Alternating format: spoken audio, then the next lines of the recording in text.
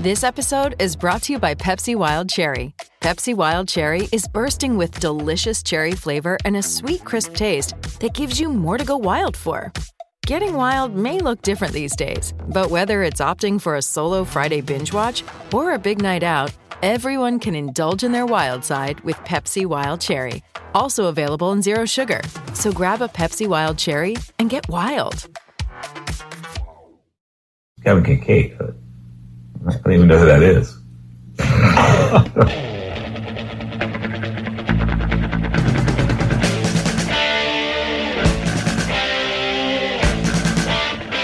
Did you see the memo about this?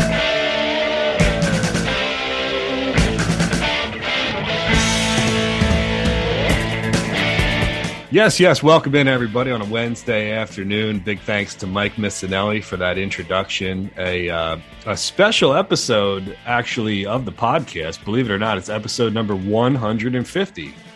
Whoa. Always Soccer in Philadelphia program. The grunt or the sigh that you heard there in the background is my guest for today's show. Everybody, it's Mike Servetio from the Philly Soccer Page coming back on. What's up, man? Hey, how's it going, Kevin? I didn't realize I was here for such an important episode. I feel honored. Yeah, no, listen, I didn't even know it was episode number 150 until I looked at the thing today. You know, the honest truth is that I had these ideas, these grand ideas. Like, hey, last year was the 5-year anniversary, right? Let's do like a 5-year anniversary show. But then there was like COVID and 2 kids, right? So the year before that, I was going to do the other live show. Then there was COVID for that, you know.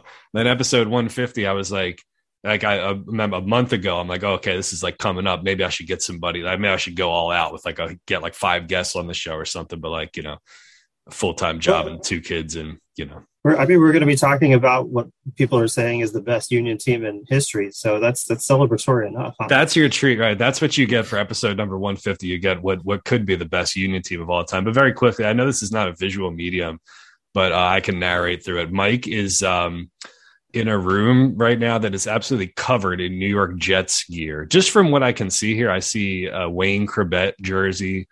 I see Jets window dressings. What is that, a scoreboard? Was that a seat from like the old stadium or something that's signed in? Absolutely, signed by the New York Sack Exchange. JETS. Jets. This is now Jets podcast. We're going to talk I've about. been a Packers fan since I was 4 years old, much to the disappointment of my father, who remains the most diehard of the diehard New York Jets fans. Which, you know, if you know anything about that group, you really got to stick with it.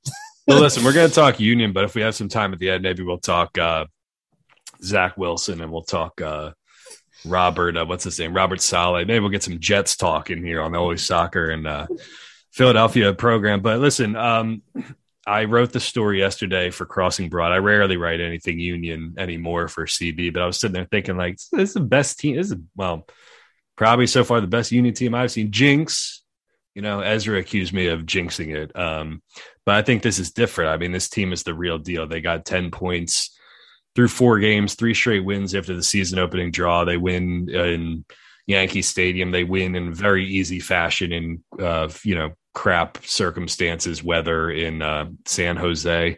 I don't know. You want to go macro or micro first? Why don't I just toss it to you for a general idea on what you're seeing with this team right now? Yeah, I think, it's been fun. You know, I think the word that you said, it's looked easy for the most part. You know, I thought out of the 4 games so far, the Minnesota game was perhaps the most disjointed effort, but it's the first game of the season, so it's really hard to put a lot on that. But, you know, going up to Montreal, playing on what was essentially concrete in a difficult place, grabbing a win with 10 men, totally owning San Jose, and then going to Yankee Stadium, exercising some demons and beating New York on their home turf. It's looked pretty routine so far, which is, I think, the most exciting part for me. It has looked routine. Isn't it funny too? Because nobody rails about Yankee Stadium more than I do. It's like a scheduled tweet. I should just set it up in my drafts that whenever they play at New York to do the Yankee Stadium is an abomination tweet. I should just have that automated, right? But if you think about it, like the way that the Union play, that size field actually does kind of make sense for them now. You know, it didn't make sense for the Harris Medunian team of 3 years ago. It didn't make sense for the Tranquillo Barnetta team of 5 years ago or 6 years ago, whatever that was. But they're a compact defensive team. They move off a transition, and you know they like to pack it in and make themselves hard to beat. And like, there's not a lot of space to begin with. And you saw how frustrated all those NYC guys were. I think like Danny Higginbottom pointed out on the broadcast that almost like every attacking player that they had was on a yellow card, you know, and like turned into like it escalated into like a hold me back fight where we had hands on throats and fake headbutts being thrown out, you know? Yeah, no, I agree. And I was a little surprised that Philly didn't bring in some of the kids later in the game too, because I thought that situation also fit that the younger group who was just like so technical that, you know, they could have brought in the fresh legs. But yeah, I agree. Like the field does suit them a little bit in that scenario. And, you know, I was disappointed that Carranza got the early yellow card, because I would have loved to have seen him later in the game fishing around up top and creating the high pressure still, because I think he's been really good at it.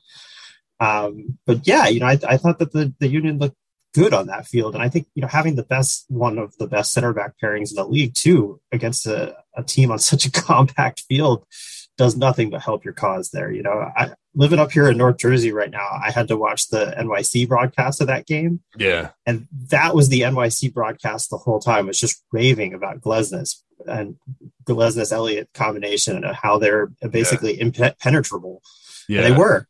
Yeah. No, I mean, they are, man. It's hard to like, I don't, you know, it's funny because I do the post-game show with the Gambler, and like sometimes I'm sitting there thinking before we do the call, like, what am I going to say? Because I don't know how many more times I can say that they're just like a pain in the ass to play against. Like Glesnes is good, Wagner is good, Elliott is good. Like they just strangle you. They don't give you anything. So you kind of talk about it like in the opposite way. You know, what does that look like from a numbers and schematic kind of standpoint? I don't do a lot of data because I don't think soccer is really like I know we talked to Jim and I talked about this just a little bit last time. They have stuff that they look at specifically, but there's like a fine line where you get over where you're just like making shit up and like you're just picking whatever number you want to like support whatever opinion you have. You know what I mean? This is like people do this in basketball all the time where it's like, well, this guy in this lineup is better than this guy in this lineup or whatever. But you can focus on just a couple things here. Like they have the most PPG through 4 games, which is a small sample size, 2.5. They're first place in the East. There's only 2 other teams that have 10 points. But the Union are dead last in MLS in possession. Like it's 36.3%. That is like nothing. So I think, Mike, what we can do, and we already kind of do this, but we can firmly like now officially say that possession is a shit statistic and doesn't mean anything without any kind of application to how you use it or what you want to do with it. Are you even trying to have the ball? You know, like the Union to me have kind of redefined this for anybody who may have still thought that possession meant something. Yeah. And I think it's a little bit misleading after the 4 games that we've seen too, because, you know, they're down a man for about a half an hour in Montreal. So Montreal's going to get on the ball. True. The game against San Jose, they could have played that for 180 minutes and San Jose was never going to score. So I felt like the Union were happy to have them knock around between their back 3 or 5 or 4, however it was during the game. Yeah. And then New York City, you're up 2-0 after the first half. And you could tell that New York City team was tired. They had CONCACAF Champions League. They had a ton of travel. And, you know, they ran out most of their first team. By the second half of that game, again, the Union, I felt like knew that it felt like New York was not going to score in that game. You know, I know they created a handful of opportunities in the second half, but I think those are the games you're willing to concede possession, get your guys behind the ball, stay compact. You know that the center backs are going to keep things organized. You know you have one of the best goalies in the game. And you look, most of these teams haven't created great scoring chances. Andre Blake, you know, I think had a couple of really nice saves against Montreal, not really tested against San Jose at all. And then not really tested all that much by New York. So you know, I think you'll probably see that the Union move back towards the median of possession stats as the season goes on. But over the first 4 games, yeah, I don't think it means a damn thing. San Jose wanted absolutely nothing to do with that game. they looked like they're sitting here thinking, why did we have to fly across the country to play in these conditions? Matias Almeida had on more layers, I think, than I've ever had on in my entire life. It's just like, and the goals were so simple too. Sergio Santos just turning a guy and beating him to the end line, cutting the ball back for Corey Burke for a tap. And the second one was a comical handball for a penalty. Like I wasn't doing the post-game show that night because I'm only doing every other now, and I was only half paying attention to that San Jose game. But I felt like you, where I was like, this game is in the bag. Like, these guys are not going to score. Isn't it crazy to think of that? We're watching a Union game where you feel so comfortable about like how they are defensively that like you feel like you can check out for 10 minutes at a time. Well, especially like San Jose in the game before the Union had come back from 2 goals down in stoppage time to grab a draw against Columbus with 10 men. And it's like, okay, you think, oh, this is a team that can battle back, is a team that can score late goals. But again, watching that Union team, like San Jose was never going to score in that game. Like you said, I think the conditions played some part in that. And it was an absolutely miserable night. I kudos to every Union fan that showed up for that, because that's hardcore. I don't. Yeah, I have to make a confession at this point. I've stopped gambling for a little bit just because I lost way too much money on Serie A. And when I say way too much money, I mean like $80 or something. But that's a lot for me. But also, it begs the question: why do I continue to gamble on a league that is like known for match fixing and bullshit? So I put myself in like a freeze. I put myself in like a DraftKings freeze.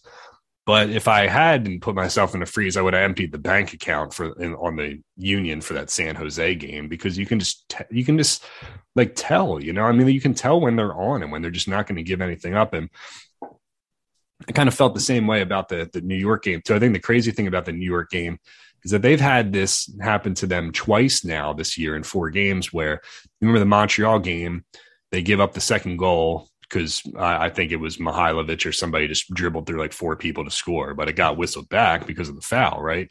And in the New York game, they have the Jack Elliott red card that's rescinded only because of the handball. So you take the handball out of the equation and you go back and look at that on VAR, you're probably going to have the same result anyway. So they got lucky with 2 situations there where a foul and a handball could have totally swung like the results of those games for sure, So I think like the marginal – I think we talked last year about the Union getting lucky and finding like these breaks in spots that they just were not – seemed like they never got a break from like 2014 to like 2019, So not only are they finding those, they're finding those with more frequency, but those were major factors in those games, and like those little marginal like turning points seem to be going in their favor.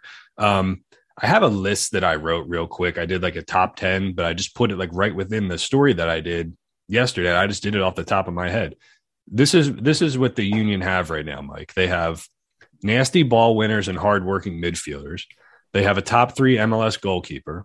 They have 2 of the best center backs in the league. They have a guy in Daniel Gazdag who's figured it out. He's scoring goals. He's got 3 goals. They have a team captain in Alejandro Bedoya who looks 5 years younger. They have a more diverse crop of forwards, and they're doing it without Orr so far, Mikel Orr. So they have multiple promising youth players in the pipeline and on the bench. They have a right fullback who just stole the starting job from an AFCON quality player. They have an experienced and confident coach who knows exactly what he's doing. And they have the best player personnel executive in Philadelphia. Do you dispute anything of that? I dispute none of that at all. I read your piece yesterday and I was like, this is exciting. Like, it's crazy, right? It's not just me like saying shit because I'm a Union guy and I want to get it out on Crossing Broad because it's like, hey, like my sport, push my sport. I mean it. I'm not like making this shit up. Somebody asked a question when I asked for questions today and said, does this roster have any holes? Any weaknesses? Like, I couldn't think of any. Can you? No. I mean, and like you said, we haven't even seen a lot of Mikel Orr yet. Which I'm super excited for. I think you have a really diverse group of strikers for the first time, I think, that I can remember having this many strikers that you'd be okay running out. I think a lot of people put Corey Burke in the bottom of the striker pool at this point. And the guy's got 2 goals in 4 games. 2 goals so far. I know. It's crazy, isn't it? I think let me touch on the Bedoya and Gazdag thing first, because I wanted to go over the New York goals, but I actually have something longer that I wrote out after this, like all the goals that they've scored this year. So I'll just wrap that into that. But Bedoya, I don't know if you had this observation, but last year it seemed like he was he was doing all the right things and he would get into his positions or whatever, or he'd be like one half step behind, or he'd get to like the end line and he'd like square a cross back or something and it would get blocked, or some guy would get a foot. It seemed like everything was like right there for him. Then that last step, he was either late or somebody caught up to him. It looked like his legs weren't totally there. To me, that's where the difference is. It looks like he's just like that final, like last bit of energy is in his legs, or like he's like making that final pass, or he's just weighting things differently. Like it's nothing really like profound as of an observation, but that's what I'm seeing. No, I agree. And I think about the goal against New York, especially. It comes to him pretty quickly, and it's just the coolness with that it happened. Of like it rolls across. You think a guy might take a swipe at it. You think he might lean back and knock it over the bar, but no, just rolls it into the far corner. 1-0. Yeah. But I think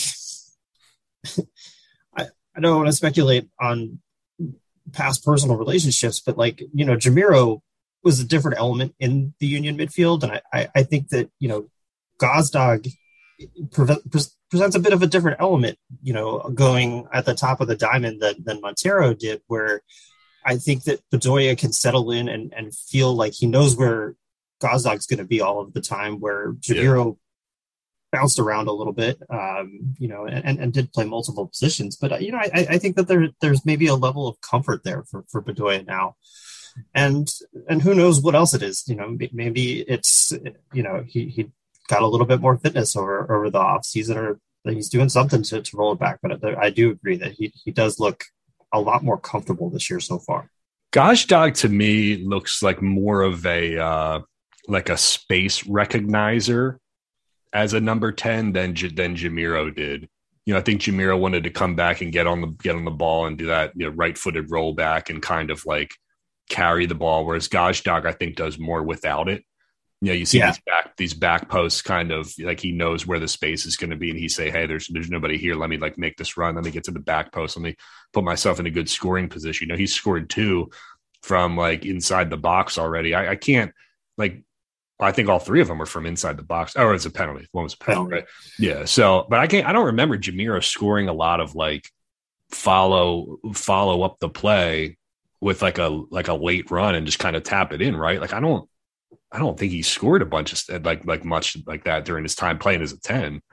No, and he was a lot more prone to be on the ball a little bit outside of the box. You saw him shoot from 20 yards a lot more frequently than you've ever seen Gazdag do it. For better or worse, for Jamiro's sake, a couple of bangers in there, but a lot more probably into Rosed. But yeah, I think he works well with the forward duo in that way too, is that, you have guys, particularly when you have Santos playing, who runs around a lot, does create a lot of space by making a lot of runs. He gets in behind, but also will check in and will move out wide.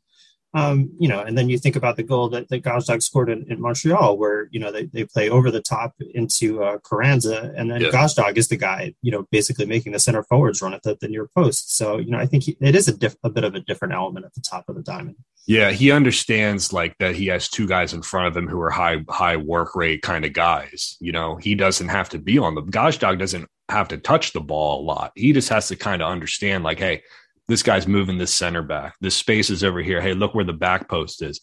Hey, we're moving this clump of guys sideways off a throw in. Like nobody's paying attention to me on the other side. Like he just kind of like has an understanding of where to be, which is like, it's funny because people said stuff about like Jack McInerney, like going back a ways now, where it's like, well, if you poach a bunch of goals, it's like easy, like as you're standing there on the doorstep or whatever. But knowing where to be is a skill in and of itself, So if Gazdag scores 3 penalties this year and 7 tap-ins or like late run, whatever, it's like I'm not going to begrudge him for that, because the Union are a direct team, and so space recognition is as high of a level of a skill as anything. It's just we can't put a number on it. What I'm going to be really curious about with Gazdag, and I think we'll probably get a chance to see it and with the next Union game when Charlotte comes to town, is what's going to happen when teams bunker and they force him to play as a 10, and they force him to get on the ball and be kind of a fulcrum at the top of the diamond. I think he could do it. But we haven't seen it at all this year. You know, we already talked about the possession stats, but I do think that you are going to see teams, particularly when they come down to Chester, play behind the ball a little bit, knowing how the Union want to play at this point. You know, I think the book has been out for 3 years now about basically how the Union want to play it. You know, it changes a little bit game to game and season to season, but you know, I think there are going to be teams that do want to play behind the ball and are going to force the Union to get into the 60%, 70% possession stats and see if they can break them down. It's just funny to think about, because like if I were game planning against the Union, I would do exactly that. I would sit I would pull a Costa Rica. I wouldn't even do 2 lines of 4. I would put 5 dudes and 4 dudes behind the ball. Let one guy run around up top, and I would just keep kicking the ball to the Union and say, okay, you break us down.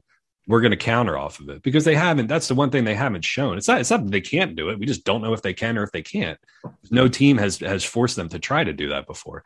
That actually segues perfectly into what I want to do next, because we talked about their possession number being the lowest in the league, 36%. So how are they scoring their goals? They've only scored. Well, let me just go through the list here, and then we can just categorize it here, right? So the first goal they scored in Minnesota was a recycled set piece. Corner kick comes back out, they put it back in, right? The first goal against Montreal was an effort goal. Remember, the ball's just pinging around in there? Yeah. Bunch of bullshit, and then Bedoya gets on and scores, right? The third goal is probably their best goal that they scored this year, was the one that you were talking about, where Carranza off the chest squares it back for Gazdag on a late run for the tap-in. That was the second one at Montreal. They scored the first San Jose goal off a counter press, where Leon Flock just got in front of the ball. Sergio Santos turned the corner, squared it for Corey Burke for a tap-in. They had the penalty against San Jose. And then in New York, they scored off a set piece. And then they scored off the Vihariel overlapping run, which actually started on a throw-in, right? So I went on Twitter. I'm like, I'm going to count that as a dead ball goal. And like, they brought in the throw-in coach from Liverpool like over the summer. It's no coincidence that like they're identifying like what to do with this. But if you look back at that, it's one, there's a recycled set piece. There's a regular set piece. There's the throw-in one that I'll count for sure. They had the effort goal in Montreal. So they really only had one. The goal that they scored against Montreal, where Carranza played Gazdag, that's really like the only break down another team from the run of play with possession kind of goal that they've scored this year. Is that crazy? They scored 7 goals and only one of them has been that way. Yeah. It's funny, like, and the set pieces are the other side of that too, right? Like, I'm surprised that they've been able to cash in so well, because I was worried a little bit with Jamiro leaving, who was taking all the set pieces, but Kai has been fine. Really good. The sole set piece taker. But yeah, I think going back to the San Jose game too, they probably, Sergio Santos missed a hat trick of chances by himself, where I think if he'd had scored on any one of those, you'd be talking about those as the plays that they are able to break through. Like, I think their XG in that game was like 3 or 4 or something crazy. Yeah. Like they had so many chances to put that game well out of reach by the 65th minute. Yeah. And there's, I don't think that they had to do it against New York, and they were happy to sit deep. But they've shown that they will create chances from open play, and they will turn teams over. You can, yeah. You're right. There is only the one goal to show. There is only the one, which is crazy. There's so much too is off of them drawing fouls too. The one set piece. They have a bunch of corners. They're top half of the league in like corner kicks and fouls drawn, and those kinds of important stats too. And when you're pressing teams and pressure them, like that San Jose penalty was bullshit, but like it's because you're pushing them into their box. Like you're putting them in compromising positions that they don't want to be in, so you increase your likelihood of mistakes like that happening for sure.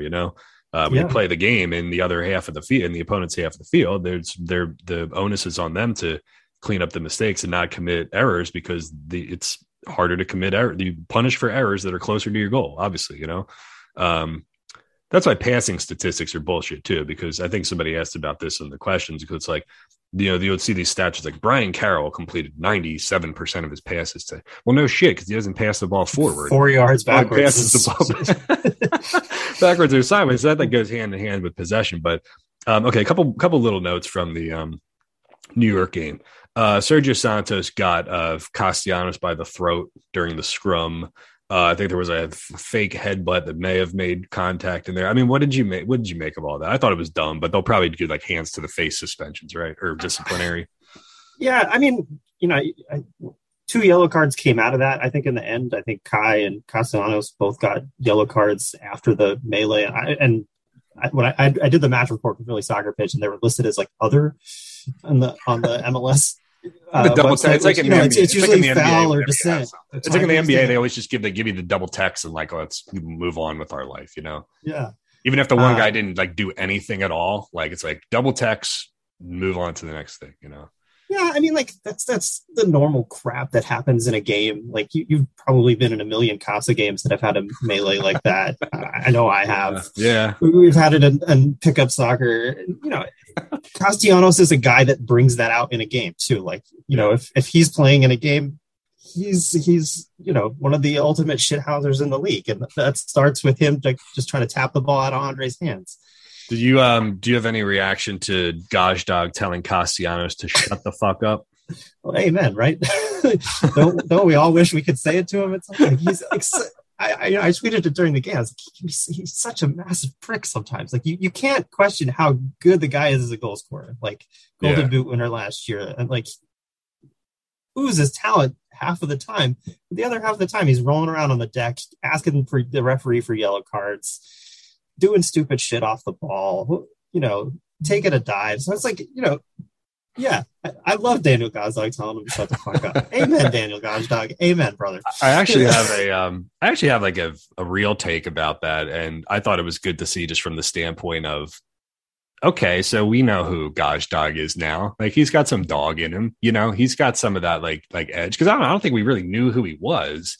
He was very, very even keeled last year. He wasn't showing any kind of like true excitement, but he wasn't like didn't have bad body language either, so it's nice to know that it looks like he's built in the same mold as like well, I won't say he's like Wagner or Santos or Jose Martinez, who are like all three of them are like hotheads who are ready to fight anybody at any time, which is great because you want people to go in and defend. He knows that those guys are on his team, though. Like he doesn't have to be that guy, but I agree though. It is nice to see that element in his game where he's going to be like, all right, enough of this shit. He's a dog. He's a dog. Like he has it in him, right? You don't have to see it, but you have to. But it's nice to know that it's there. And I made the comparison on the Gambler the other day, where it's like every hockey game you watch, it's like there's a puck that comes in and Carter Hart saves it, and like Alex Ovechkin comes within like 3 centimeters of Hart, and 3 people got to go over and like shove him with their stick or whatever. It's so stupid, it's like the thing you have to do in hockey, right? And like you said, like the Casa thing, I don't know how many millions of times like the goalkeeper has the ball, the offensive guy thinks the whistle's going for him, so he tries to take it out of his hands. The goalkeeper keeps, he's like, no, it's my ball or whatever. 99.9% of the times those end with like the ref just kind of walking over there, and eventually somebody just gives up the ball. It was actually Kai who came in and pushed Castellanos, which like elevated the thing to the next level. And it's like, it's nice that like, see, here's the thing, Mike, it's like you're trying to like, and I'm not like explaining this to you, you know what I'm talking about, but it's like the difference is wanting to protect one of your guys versus like like putting yourself in a position to take like stupid yellow cards, whereas like you see like Glesnes has to put like Sergio in like a bear hug and like put like literally like lift him up off the ground, like move him out of the way, because he's like, dude, I know you want to defend your teammate, but don't do some dumb shit here, because you're looking at yellow card accumulation, right? Yeah, and that's the frustrating thing is too, like, and I think that's the frustrating thing with Santos overall too, right? Like that he always has that kind of like boneheaded move in a game where you're like, why did you say that to the referee? Yeah. Why did you grab that guy by the shirt there? Why did you have to grab him by the neck? Like, go in there, yell at him, say whatever you need to say, South American, and there, and and then whatever. And then it's over, Yeah. You don't have to take it to that next level sometimes. And like, I don't think that the referee saw what Santos did in real time. He probably would have gotten a yellow card for it. And it sucks that we're talking about them probably revisiting that and maybe some kind of suspension or discipline coming from it, because it's just, that's unnecessary. Get on with the shoving, and then, don't do anything stupid that they have to review later. Betting tip: if you use a book that offers like cards odds for cards. Every single uni game, look at a Jose Martinez yellow card and see what the value is, and it's probably worth betting. So I don't think DraftKings bets card. I don't remember betting cards, but I think FanDuel might, and like Unibet might. Let's rip through some questions here. I think we covered most of this in the discussion, but Mike says, is there a weak spot on the roster? We said no. We've went over that one. Brian Hickey with some bullshit here. How awesome is it that my kid is going to play 7 versus 7 on the field with his pre-pandemic teammates at halftime on 423? Hey, listen, awesome. If they're opening stuff back up, I'm just glad they're opening stuff back up at all. You know, I would like to maybe in June do another live show, maybe at the brewery or something. So like, you know, just let me survive April and May, and then we'll figure that out. Matt asked about the low possession numbers, which we went over too. But he also asked, and we didn't really talk about this last time, favorite Ilsinho moment? I mean, the Ilsinho game against Red Bulls, like it's hard to argue that. Like, I remember being in the box for that game, and like the whole, you know, there was such a shift in that game when he came on of like, holy shit, this is all really happening and we're watching it. This is amazing. Like, it's one of the best individual performances in the history of whatever we want to call that stadium, Subaru Park now. But, you know, I don't recall another individual performance like that. So I'm voting for that one. Here's a take. Well, it's not really a take, but more of a clarification here. I mentioned on Twitter that I thought Ilsinho was by far Ernie Stewart's best signing. And somebody mentioned, hey, well, didn't Bedoya come in 2016 too? Yes, but my understanding, I think, was that they had targeted Bedoya the year before Ernie got there. So it was more like a, hey, you know, like everybody was consensus, like Ollie, you know, it wasn't like Ernie's going to go out and get him, but Ernie knew Ilsinho's agent, who is this Kia Jarabchian, I don't know, like the Armenian. I have a lot of thoughts about that guy if you ever want to get into them. Yeah, I don't really, and admittedly, like, I don't know like much about all that. I remember his name coming up frequently for some shit, but like Ernie knew that guy, which was the connection there, you know, like the Jim and Chris and whatever like trio combo, whoever else was involved, like that, they didn't have a pathway to that. So you could very easily make the case that Ilsinho quite easily was Ernie's best signing. Matt wants to know, how would you manage Bedoya? Like just keep his legs fresh and like manage him to the playoffs. You know, this has come up, I think, the last 2 seasons, and lots of people have had questions about this, and I know it comes up on Philly Soccer Page a lot. You know, he is getting older. It is going to be harder to go 90 minutes, you know, particularly in weeks where they have multiple games, particularly the 3 game weeks. You have guys off the bench that I think can spell him, but, you know, overall, I haven't been worried about it in the first 4 games because he's looked relatively comfortable. I mean, he looks fine to me. I just did some quick math here. There's still 34 games, right? Yes. Or is it 30 something? Anyway.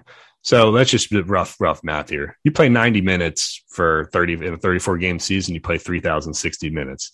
If you subbed Ollie off every single game in like the 70th minute, and you did like 70 times 34, that's 2,380 minutes. Like you can almost cut like 600 minutes, more than 600 minutes out of his, you know, season total if you just sub him every game. Who's the right midfielder you bring in for him now? Is it?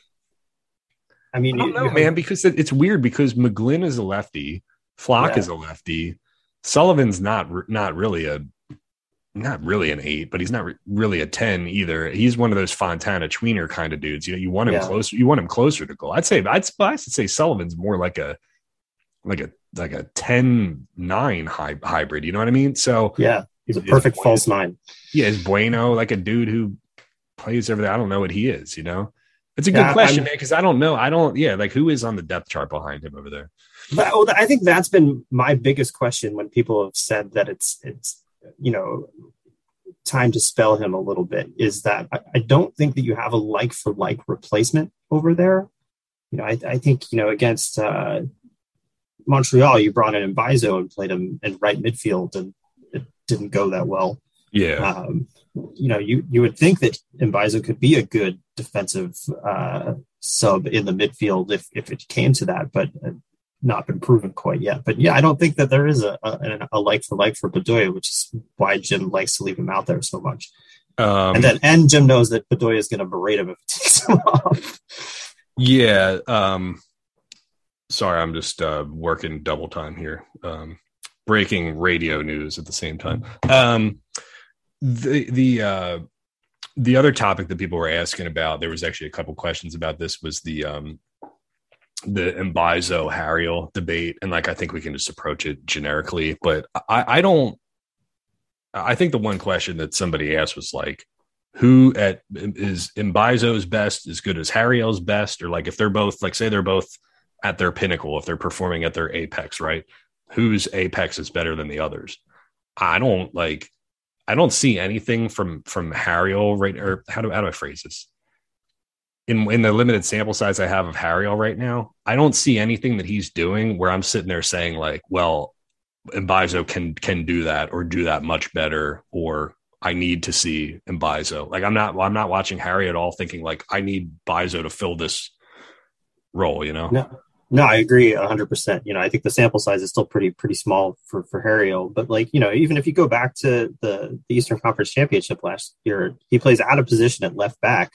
Yeah. I thought he played out of his mind. I thought he was, you know, I thought he was one of the best players in the field that day. And then, you know, it's unfortunate that Mbaizo ends up being the guy that gets beat for the goal that day too. And then, you know, I think you go back to the Minnesota game and it's Mbaizo that gets beat for the goal in that game.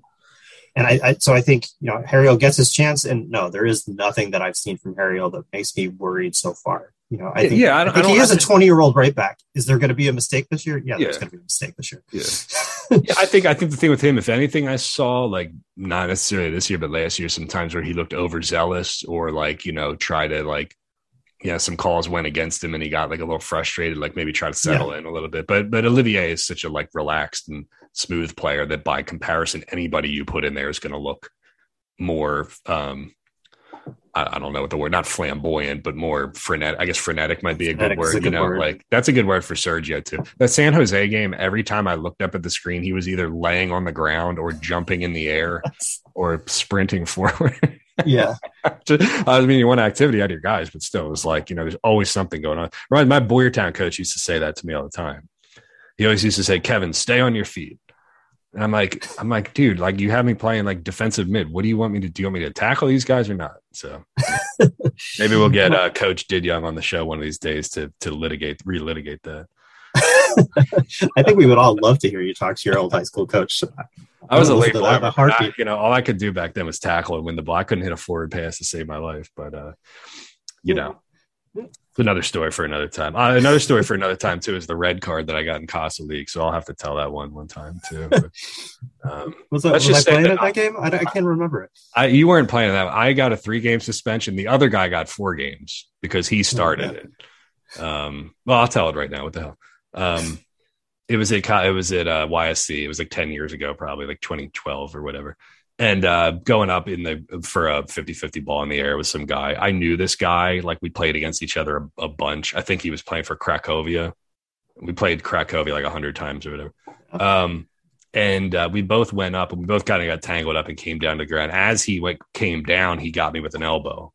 And like, I know this dude threw this thing intentionally. So we were like, I rolled him over and got on top of him like MMA, like full mount, and like I didn't like hit him. I didn't like elbow him, but I kind of pushed my like forearm into his face, like kind of just like pushed him in the face, like into the turf. And then like it just turned into like a big like scrap. I felt like an asshole afterwards because I looked on the sidelines. There was a bunch of little kids like gathering for their game after us. And I'm sitting here, I'm like driving home. I'm like, what am I doing? I'm like 27 years old and like fighting dudes at, you know, Saturday, you know, pub league or whatever. But, you know, the other, like I said, he started it, man. He threw the first elbow. So he got 4 games and I got 3 games. I actually appealed and the CASA board turned me down.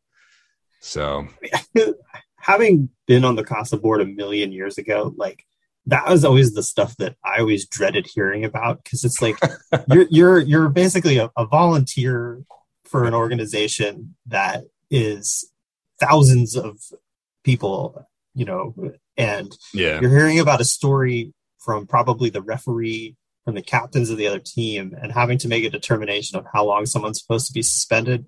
Yeah. If the referee told me it was supposed to be 3 games, I often agreed with the referee because he was there.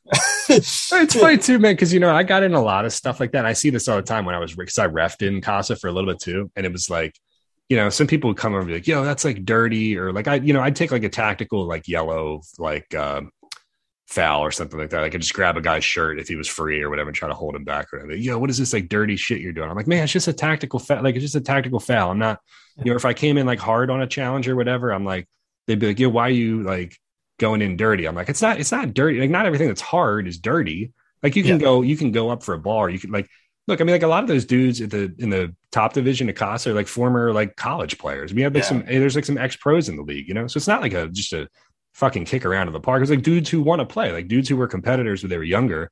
They still want to play at the highest level they're capable of while they have 2 kids and a wife and a real job, Mm-hmm. So you're going to get stuff like that. It doesn't mean it's malicious. Like, we'd all run into those guys at the bar after the game anyway. Yeah. We'll probably be drinking beers with them at like a Casa function anyway. So it wasn't probably, it wasn't anything more complicated than that, Oh man, I'm just playing in that league. Last one. This was actually emailed to me, so I wanted to make sure I got it. This is from Ryan. He actually sent it like 2 weeks ago, but I forgot to do it the last time, and we can end on this. He says the Union used to be able to really shake up a game when they brought in Ilsinho, and they go 4-2-3-1, let him carve up a bunch of tired defenders. It seems like they don't have a tactical shift like that anymore. But what about taking advantage of their youth and their energy instead? You bring in Paxton, Jack, Quinn all at the same time. And then you have Paxton out there doing Aronson things. Jack's hitting passes all over the field. Quinn Sullivan running at them. And then he says a little bit more about he says, most importantly, they can all come on together at the 60th minute, and we'll call them the Lil Seniors. This is interesting, though, because we actually have talked about this a bunch in the podcast, right? Because they don't really have a tactical shift now. They did Christmas Tree last year, but it wasn't like a change of pace. They just kind of had to because of the situation, right? So if they don't have a tactical shift, what do you think about throwing 3 homegrowns on at the same time? I'm totally fine with it. I think, I think it does bring another element. I think that they're all super fit. I think that the Aronson blood has running in it. So I think, I've actually been a little bit disappointed that we haven't seen a little bit more of those guys this year. I think. Yeah, they really haven't, right? Cameos. They haven't played a lot of minutes. Yeah. Is it just because the Union are playing well? Well, they had the 1 red card game too. You're right. So it wasn't like the subs were like Mbaizo and, whatever. They weren't going to throw like a bunch of young attacking dudes on. Yeah. So like, I'm curious to see like when we get to a game when Philly is down 2-1 in the 75th minute or the 70th minute, like what are the subs then? Because I think maybe it is that trio of guys that can come on and give you a whole different feel. Because I do think they're all athletic. I think that they can play a little bit interchangeably. I don't think that anybody ever is going to have the skill set and one man like change that Ilsinho brought to the team. But I think that little youth shift change, yeah, for sure, it can make a huge change in a game. Yeah. Well, listen, man, no complaints. First place for the Union, 10 points. 150 episodes of the podcast. Who knew we would make it this long? I didn't. I was like, congrats. That's awesome. People don't know how much work this is on the back end and organizing it. And you guys, but you do, because you and Greg did like a couple hundred episodes of KYW Philly Soccer Show, Yeah, I won't take any credit for that because Greg is the man with all the equipment. All I had to do was show up and.